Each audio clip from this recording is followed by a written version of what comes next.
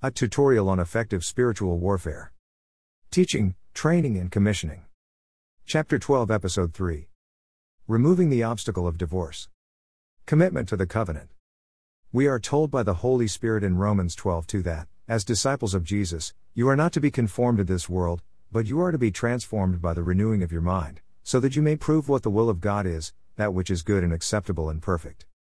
There are obstacles to 1. Being transformed into a child of God, and 2. Becoming a disciple of Jesus, 3. Entering the kingdom of heaven, now, and 4. Walking in the power of His Spirit. Galatians 5:19-21 tells us of these obstacles and that those who practice these things shall not inherit the kingdom of God. These next episodes will continue to identify these obstacles and remedies for their removal from your life. Divorce and remarriage is a common error committed by people calling themselves Christian, who want the benefits of but reject the requirements of becoming a Christian, as they are often overcome by fleshly or emotional desires. For our convenience, I have coded the obstacle in green, the penalty in purple and the remedy in blue. Episode 3, Removing the obstacle of divorce requires cooperation and commitment to the covenant of marriage. Matthew 5:31-32 says, "Whoever sends his wife away, let him give her a certificate of divorce. But I say to you that everyone who divorces his wife, except for the reason of unchastity, makes her commit adultery, and whoever marries a divorced woman commits adultery." Jesus, first, gives us an understanding of divorce in Matthew 19:3-6 and then the remedy for divorce in Ephesians 5:21-24. Jesus explains, in Matthew 19:3-6, "Have you not read that He who created them from the beginning made them male and female, and said, 'For this reason a man shall leave his father and mother and be joined to his wife, and the two shall become one flesh?' So they are no longer two, but one flesh. What therefore God has joined together, let no man separate." Imagine having your arm or your leg amputated. Can you imagine the pain and the loss? Literally losing part of yourself would impact and affect your body, your mind, your soul and your spirit.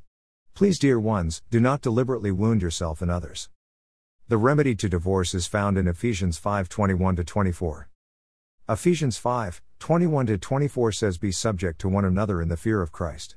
Wives, be subject to your own husbands, as to the Lord. For the husband is the head of the wife, as Christ also is the head of the church, He Himself being the Savior of the body. But as the church is subject to Christ, so also the wives ought to be to their husbands in everything." The Greek word for to be subject to or submit to is hupotasso, which literally means 1. To arrange under, to subordinate.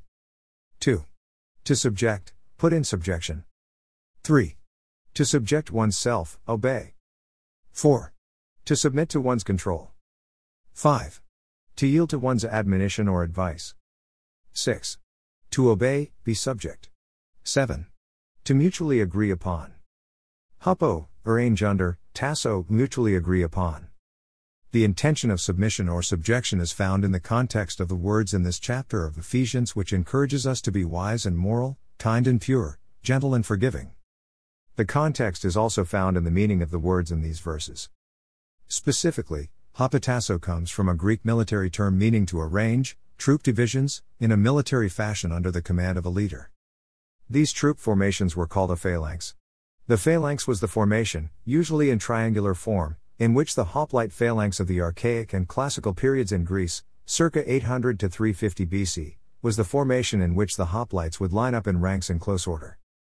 Hoplites were citizen soldiers of ancient Greek city-states who were primarily armed with spears and shields.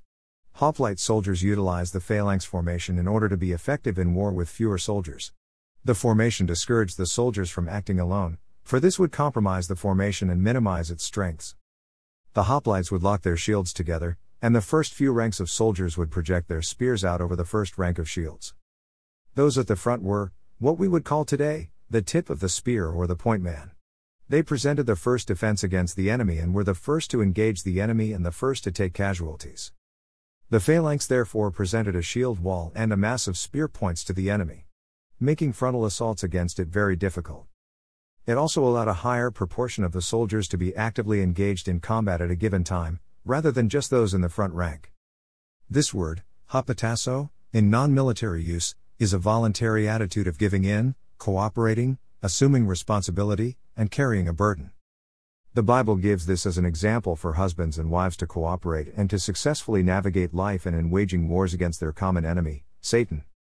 The wife is fully engaged in the marriage relationship, but God says the husband is to be the tip of the spear in order to protect and preserve and, if necessary, the first to fall. Interestingly, Ephesians 5:22 contains the phrase, "Be subject to your own," which include the Greek word, idios, and means, uniquely one's own, peculiar to the individual. Idios is a stronger word than the simple possessive pronoun, own. This emphatic adjective means private and personal. In other words, God gives each husband a wife, designed by God, Himself, to fulfill a role specifically for that husband. God gives the wife gifts, talents, abilities, and a calling uniquely designed to serve God and to complement and to complete the husband. This is why the Bible says, "Husbands, love your wives, just as Christ also loved the church and gave Himself up for her, so that He might sanctify her, having cleansed her by the washing of water with the word, that He might present to Himself the church in all her glory, having no spot or wrinkle or any such thing, but that she would be holy and blameless." So husbands ought also to love their own wives as their own bodies. He who loves his own wife loves himself. It is also why God says, "Wives, be subject to your own husbands, as to the Lord." Neither the husband nor the wife can be made complete as persons, finding refuge, protection and provision as provided by God, neither can they mature and sustain one another, until they understand this spiritual principle and follow it. Marriage has mutual strength through commitment and cooperation with one another under God's steady hand. Please take this to heart, dear ones. This message is so important. The world and the devil are deceiving the family into thinking what works for you is okay. It is not okay. God's design, His plan and His word is what gives life, and life more abundant. Stop following the world and reason through God's word. Understand it and live. Your brother and friend, Mike Young. P.S. Marriage makes the two into one. Divorce is a violent tearing apart, no matter how amicable you try to be. Please remember to click the blue italicized links in each chapter, in order to get the important details on these Bible teachings. Please bookmark this page and watch for our next chapter. Removing the Obstacle of Secrecy and Lies. The previous episode can be found at Removing the Obstacles of Lust. Please also notice, you can listen by podcast as you read along. You can pause the audio in order to click the links for details and references which are necessary for the entire teaching.